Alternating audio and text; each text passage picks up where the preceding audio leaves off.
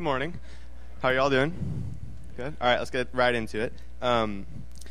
So this week we're going to be covering the three different aspects of what Jesus went through on the cross, both the physical, emotional, and the spiritual. And I'm going to start by covering what exactly happened physically to Jesus as he was being crucified. Something that I learned for the first time is that the very first experience that Jesus had with physical pain regarding his suffering for us on the cross was actually in the Garden of Gethsemane, when the Bible tells us that Jesus' sweat began to turn into blood. And I always took this as a metaphor of some kind, that it wasn't literal. Turns out it is literal. I find it interesting that Luke is the only physician who wrote one of the Gospels, and he's the only one who mentions this, but only in the most extreme circumstances of severe emotional distress does somebody's sweat start to turn into blood.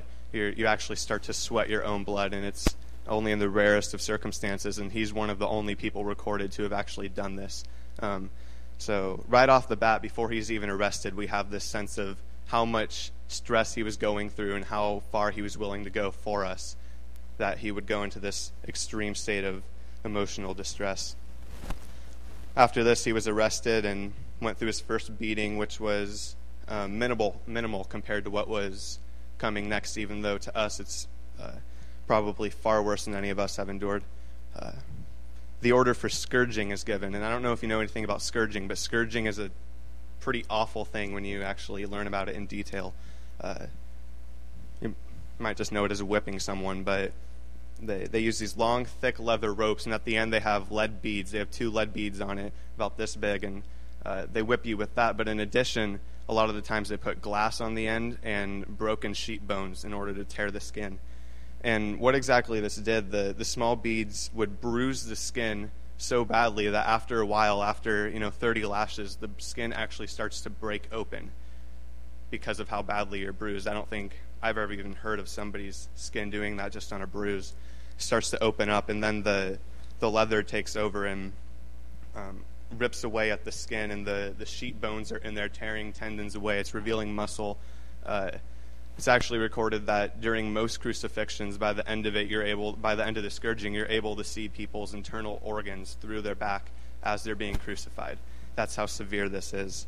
I have kind of a weird analogy for this, but as I start to study this stuff, I see it in everyday life, which is kind of a scary thing. But on my birthday, my sister always hangs streamers from my door frame, so when I wake up, there's like streamers all over my room, and this year they just happen to be red.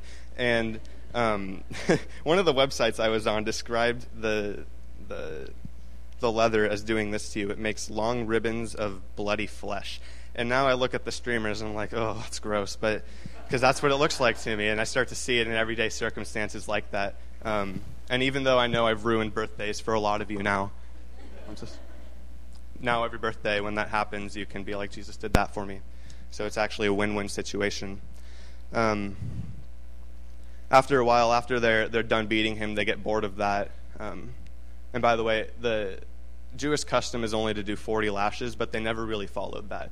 And since Jesus is one of their more hated victims in this, it's widely assumed that he got much more than 40 lashes. So once this is all over, they start to play the mocking game with him, which Landon is going to address further later. But they're just humiliating him. And one way that they do this is by putting a big purple robe on him, because he claims to be king of the Jews, and they do this to mock him. While they're doing that, they put the crown of thorns on him, and they beat him, and the thorns get squished into his scalp right here. So he's bleeding through his back. You can see internal organs, and the thorns are squishing his scalp. And one thing I never really considered is that the purple robe actually plays a big part in the physical crucifixion, because by the time that they're taking it off, the skin has started to scab over where they had cut him. It's soaking in tons of blood, and so when they rip the robe off him, like the Bible tells us they do, they strip him of the robe, it actually pulls the scabs off, it opens the wounds again, he continues to bleed just like he was at first, if not even worse. From there, they take him, and he's just beat again.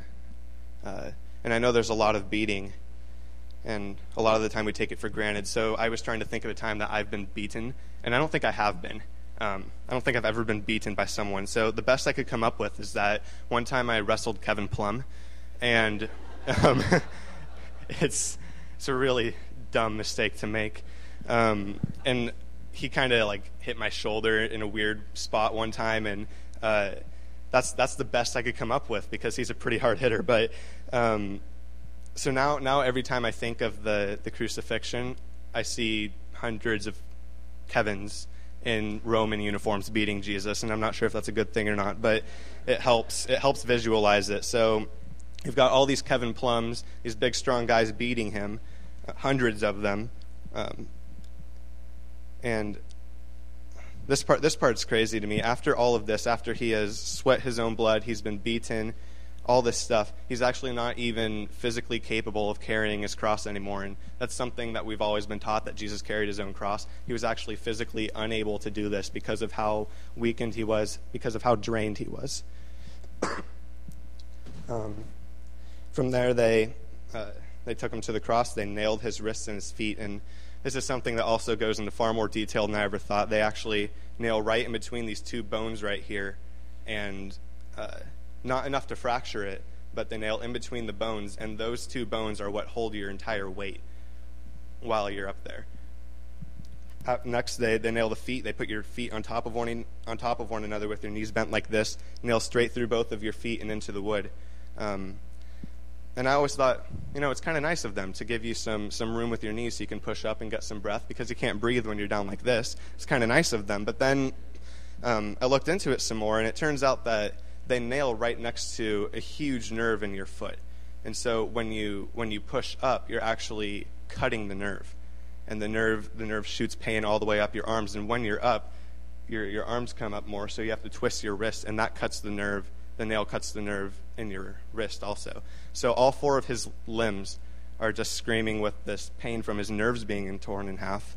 And he has to do this to breathe. He also has to lift himself up in order to speak. And the Bible records 7 statements that he makes while he's on the cross, all of which are essential to what we believe in. Things like, "It is finished," probably one of the most important things that Jesus ever, the most important thing Jesus ever said. "It is finished." Plays a huge role in what we believe in. He had to go through a lot of physical pain just for that tiny aspect of it, just to speak. Also keep in mind that at this point, remember, his back is completely open. You can see organs, everything is just a bloody mess, and every time he pushes up, his back scrapes against the wood, so it splinters, it infects it, all this bad stuff going on. And by the end of it, just to make sure he's dead, they stab him through the side. Spear goes through both his lungs, part of his heart, spills out blood and water on the other side. That's what the Bible tells us.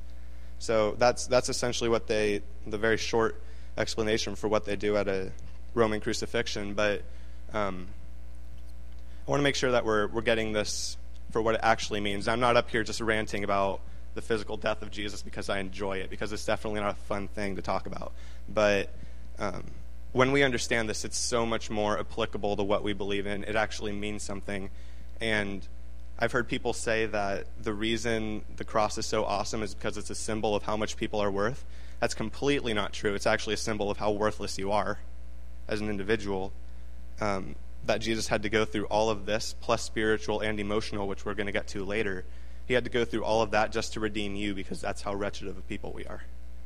So as we sing this next song, there's a lyric that says, how does it go? The blood thing.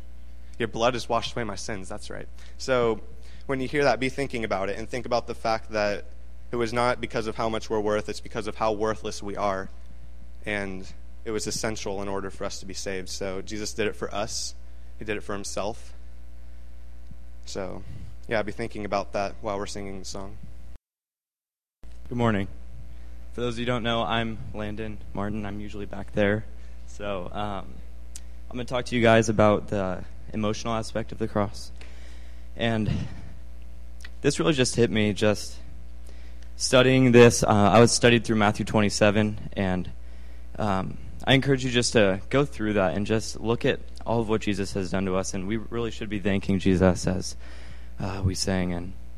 And like Caleb said, in the Garden of Gethsemane, his before his crucifixion, he was greatly emotionally distressed, and he was just crying out to God and just so emotionally just done for. And he just he had that hematidrosis, and that he was sweating blood, and he was so physically drained even before his road to his crucifixion. And in Roman culture during Jesus' time, the cross was an immense just symbol of shame. And as Galatians 3:13 tells us that that Jesus faced this shame of the cross, and that there was a huge symbol of shame where we wear cross necklaces and we wear crosses in our culture, and that's Jesus to us. But for Romans and for Jews in that time period, it was just shameful. And because the punishment of crucifixion, it was set aside for the worst people in Roman society, for criminals, murderers, treasonous people, runaway slaves, and prisoners of war. And Jesus was just put down to that status. And in Matthew 27, starting in verse 15, the crowds exchanged Jesus for a notorious prisoner, as verse 16 says, named Barabbas. And this man was a bad man. And there's this stark juxtaposition between the two men, and that Jesus is so righteous and Barabbas was so bad. And that Pontius Pilate even asks in verse 23, what evil has Jesus done that you want to exchange him for Barabbas? And I just thought back to elementary school when you're playing kickball and picking teams, and that one person always just gets picked last, and your self-esteem just plummets, it seems like, and you get so depressed over this little thing of I got picked last in kickball. And I feel like Jesus, like at the beginning of his journey, he got picked last in kickball, and he just got traded for the worst player, and that we get so depressed over that, and that we have no reason to. And Jesus, what he did for us, and what he was exchanged for this horrible person. And during Jesus, when Jesus was scourged by the Roman soldiers, the physical torment was horrible, and like Caleb said, and he was just treated like an animal in front of these huge crowds of people. And that just the physical pain is horrible, but just being beat like that in front of everyone, in front of all these people that have seen you and care for you, just being in that such low position. And the humiliation of the cross focused on creating as much vulnerability for the victim as possible. An entire battalion, or 600 soldiers, stripped him and dressed him in the scarlet robe, gave him the crown of thorns, and gave him a reed, a pathetic little reed, and that was supposed to symbolize a staff, and a kingly staff. And the soldiers proceeded to spit on him and beat him, and they beat him with that reed, that staff, that symbol of power, the symbol of Jesus is coming back for us as king. And they just mocked him repeatedly. 600 people. That's just crazy for me. Well, modern images of Christ on the cross, they portray him with a loincloth, but in reality, most victims were just completely naked on the cross and completely vulnerable. And even if you had to do little things like just go to the bathroom, like that just got so embarrassing. I know he was physically just in torment, but just add on all these things of vulnerability, and that just in front of everyone. And Jesus was placed on the cross in between two robbers. And John MacArthur's commentary, he describes that these weren't just merely thieves. They were rebels and brigands, and they plundered as they stole. They weren't just mere thieves like, oh, I took your stuff, haha. It's just like they plundered and they did horrible things. And just adds to this Barabbas thing of he's placed with these two people who are just so sinful, and he was so righteous, and just he never sinned.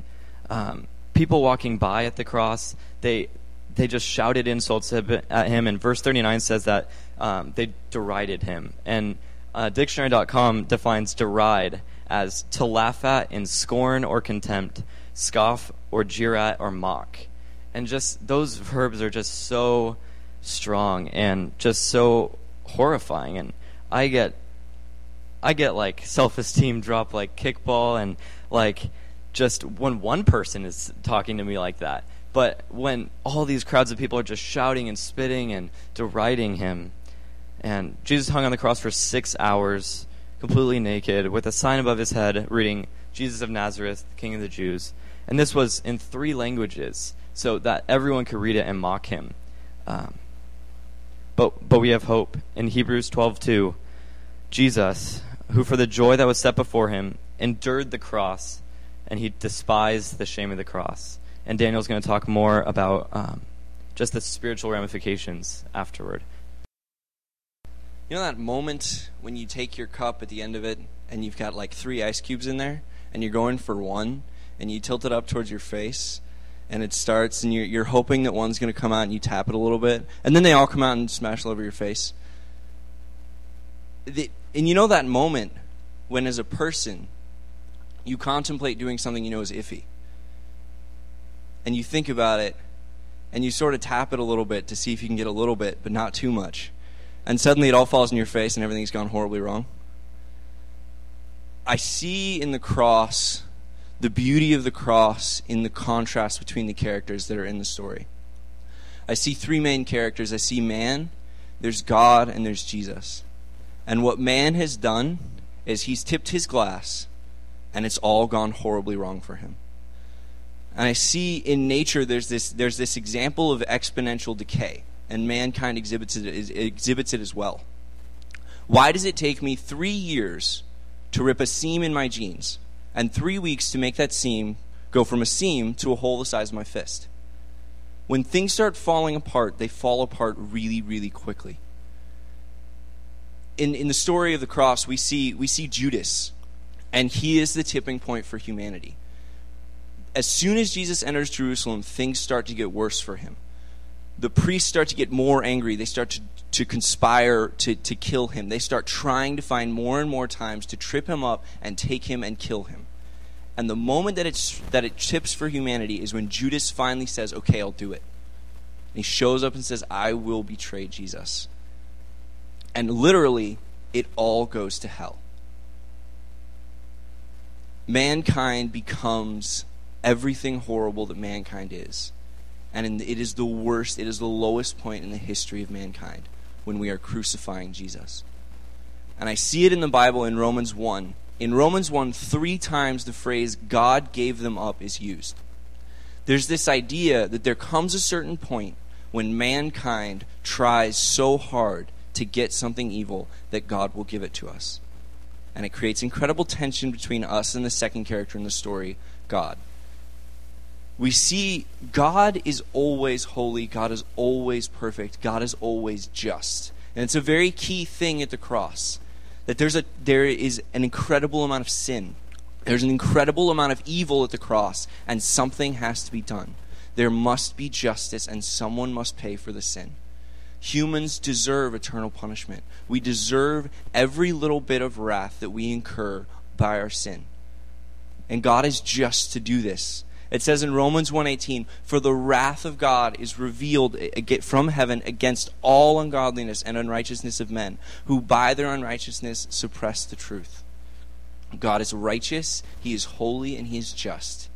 He cannot stand sin. He cannot, by His nature, just let it slide. Something must be done. And so at this point, we see an incredible tension between God and man. God is holy and just, and He can't handle sin. And man is at its lowest point in the history of the world. Something has to happen. And this is where Jesus comes in as the mediator. Jesus is referred to as the mediator, the reconciler, all throughout the New Testament. And this is where I see it. It's because He reconciles these two relationships. And it must have been horrible to be Jesus.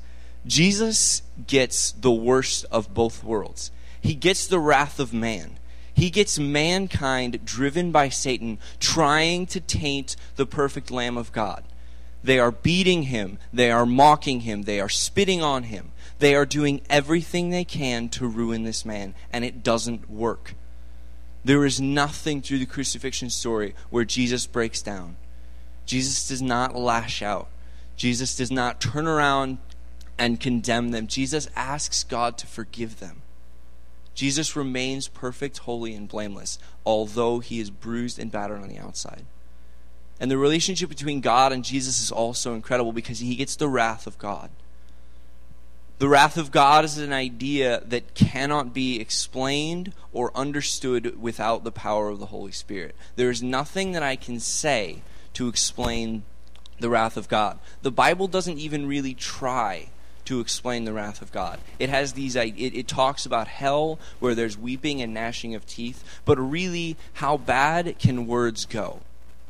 All I can say is the wrath of God makes the physical and emotional torture look like nothing. The wrath of God is so much worse. And especially for Jesus. Jesus is a man who's lived his entire life, 30 years at this point, with no guilt, no shame, and the conscience of a newborn baby. He doesn't even know what it's like to feel guilty. He's never felt that way because he's never sinned. And suddenly, throughout the process of the crucifixion, he takes on our guilt and our shame. And it's impossible what happens with Jesus. We deserve eternal punishment for eternal sin. Our crimes against God are eternal in scope and infinite in punishment. And yet Jesus takes it in a limited amount of time. It doesn't make sense, but he's God. And it's this reconciling position. And in Hebrews 9:15, it talks about this, and it says, "Therefore he is the mediator of a new covenant, so that those who are called may receive the promised eternal inheritance, since a death has occurred that redeems them from the transgressions committed under the first covenant." The spiritual significance of the cross is the point where Jesus takes the mediator role. He comes between man and God. He takes the wrath of both sides. And yet he remains perfect. And because of it, because he is God, because he is perfect, he reconciles us to God. He becomes that mediator. He becomes that bridge. And he opens up the communication. And he opens up our way to God. He is the way. He is the truth. And he is the only life. Because this death has occurred that redeems us from the transgressions committed under the first covenant. We can't gloss over the spiritual significance of the cross, even in considering the depth of the emotional and the physical pain of the cross, because the spiritual significance is so much greater. The cross is not merely a physical event. It is not merely something meant to be viewed from the outside. It is something that the Holy Spirit truly reveals to us and shows us the significance and shows us the unbelievable and uncomparable beauty of Jesus in this situation. And there's one of the best passages in the Bible to discuss what Jesus is doing and what he's going through is Isaiah 53. And it talks about how he's spotless. And it talks about how he goes up and he loses all physical beauty. And yet he remains perfect, holy, and spotless. Well, my name is Matthew Holbrook, and it is my privilege along with Dan Martin, to teach the high school group here on a regular basis, and along with several other people who help in a variety of ways. It's just a joy to see these young people go through these years of high school life and grow in their love for the Lord and grow in their love for the cross and for the gospel. And I hope you're catching a little bit of that here this morning. There is something about the cross. There's just something about the cross. The Apostle Paul said, I desire to know nothing among you except for Jesus Christ and Him crucified. Paul didn't want to know anything except about the cross and about Jesus crucified.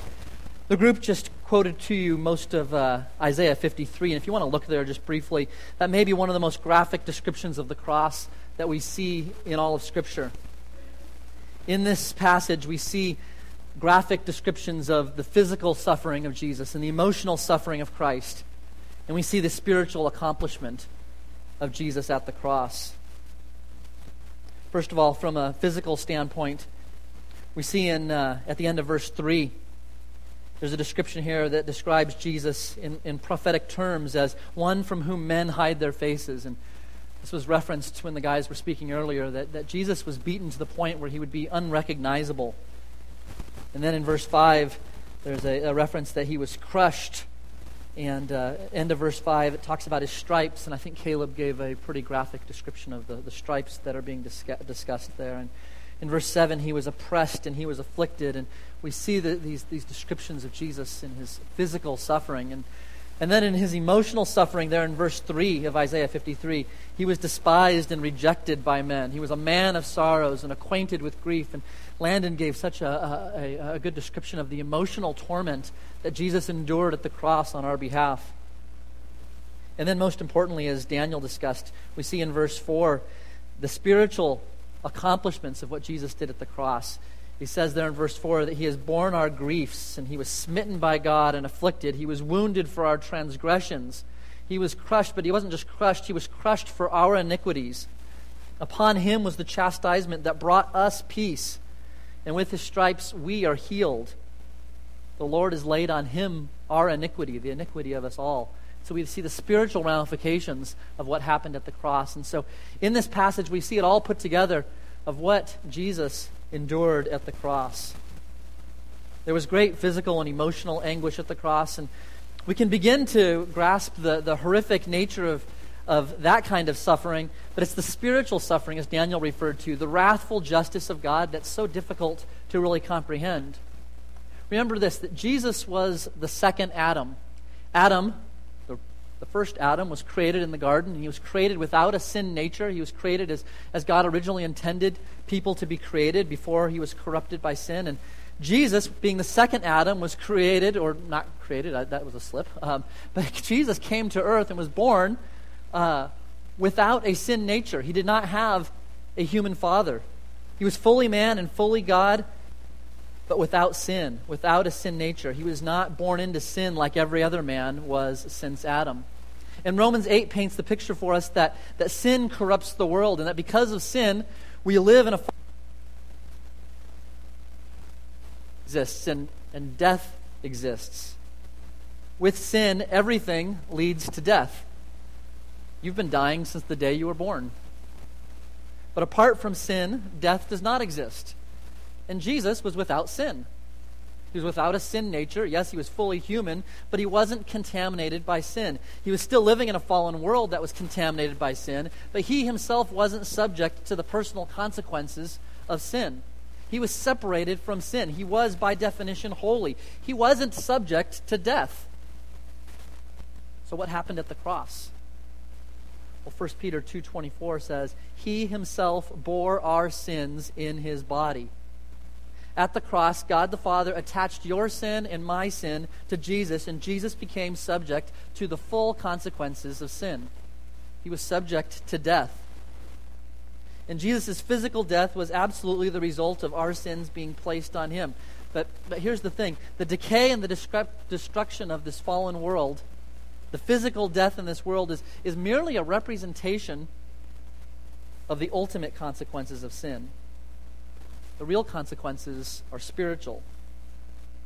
So in Romans 3, when Jesus is referred to as a wrath bearer at the cross, he was bearing spiritual punishment for our sin, bearing the wrath of God. He endured the real thing.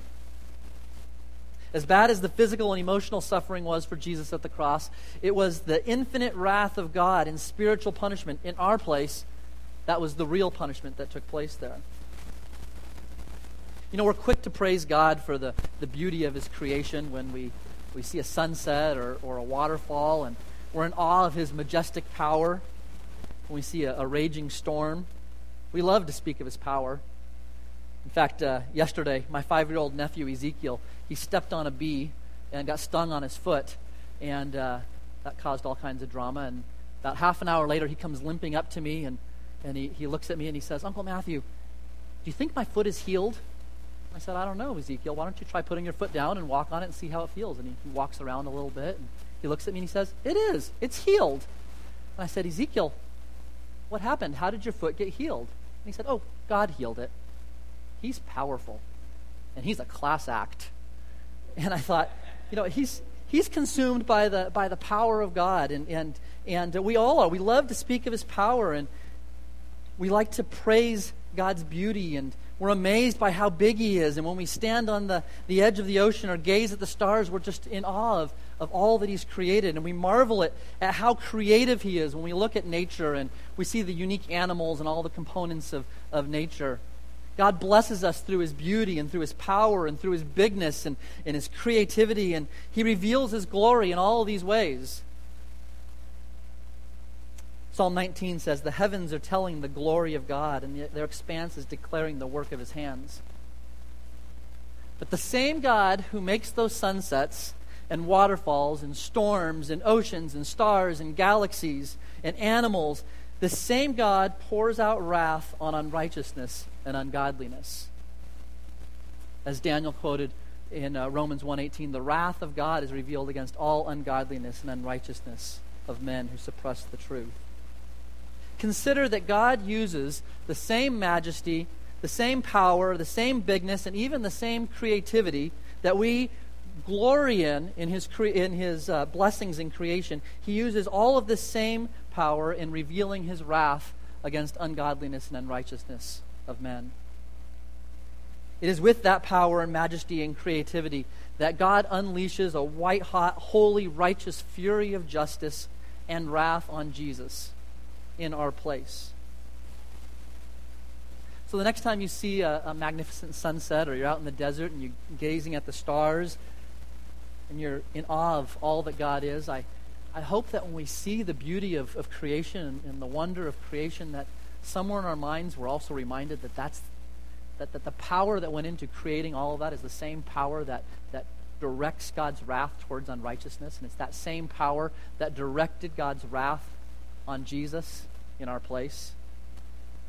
When we see the beauty of creation, our heart should be refreshed with gratitude as we consider the cross and we consider the powerful wrath that God put on Jesus. You know, there are times I've been accused of talking too much about the wrath of God, and to that I plead guilty as charged.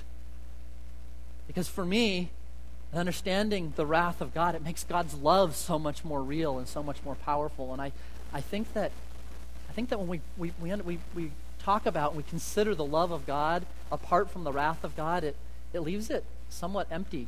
But God's love is real and magnificent and powerful because He paid the ultimate price for us. At the cross, God's love is profoundly demonstrated when He directs His wrath that I deserve on Jesus in my place. For God so loved the world that He gave His only Son. He gave His Son to be the object of His punishment in my place. I think some of the simplest yet most profound lyrics of a song we sing here in this church, Jeremy Riddle wrote the song that refers to the cross, where he says, referring to the cross, he says, "My Savior, both bruised and crushed, showed that God is love and that God is just." It's at the cross that we see the justice of God, the wrath of God, and at the same time we see the most magnificent display of the love of God. Romans 6 says that we were slaves to sin and consumed by sin and enslaved by sin and in bondage to sin, and so therefore we're doomed for this powerful, massive, creative punishment from God. And yet Revelation 5 talks about the worship and the glory that we would give to Jesus because of what He did. And I would just ask that you would look there briefly at Revelation chapter 5.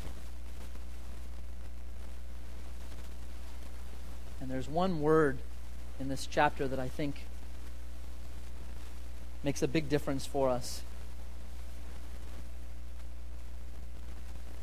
We see here this picture in the future of the 24 elders before the Lamb.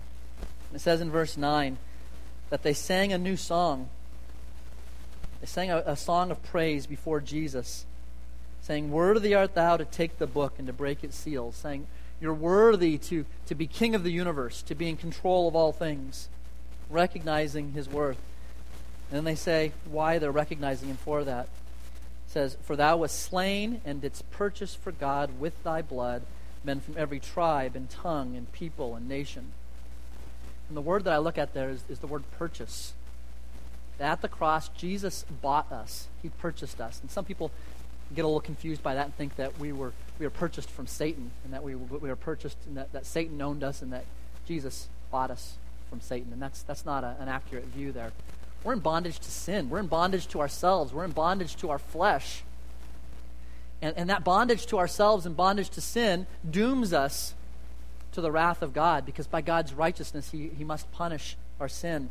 But there at the cross, Jesus purchased us. He bought us out of bondage to our sin. And it says in Ezekiel 11 and in Jeremiah 31, talks about the new covenant where God gave us a new heart that no longer is enslaved to sin, but now can respond to His will and fulfill His commands. And we can live lives that are obedient and pleasing to God because we've been purchased by God.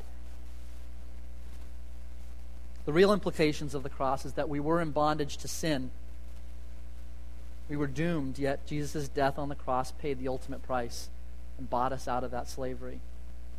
And now we're no longer to be slaves, but in Christ, we're not slaves to sin, but we're children of God. We've been adopted by God. We're not under wrath, but we're under grace, and we're consumed by ultimate love, and we come to Him as our Abba Father. And that's why we love the cross. That's why Paul wanted to know nothing but Christ and Him crucified. It's not because we come to the cross and God gives us an easy life and we have riches and all these earthly pleasures that are guaranteed to us because we can't come to the cross. And in fact, Jesus didn't die on the cross to save us from the cross. He died to save us from hell and to bring us to God. But we're still to pick up our cross daily. We're to die to ourselves, put to death our flesh on a daily basis and live for Him. Life may have difficulties, but the cross changes our perspective on everything. We've been saved, and Jesus is worthy. He's worthy of our praise. He's worthy of our lives, and that's what all of life boils down to. Cling to the cross. Run to Jesus. Value Him above all else.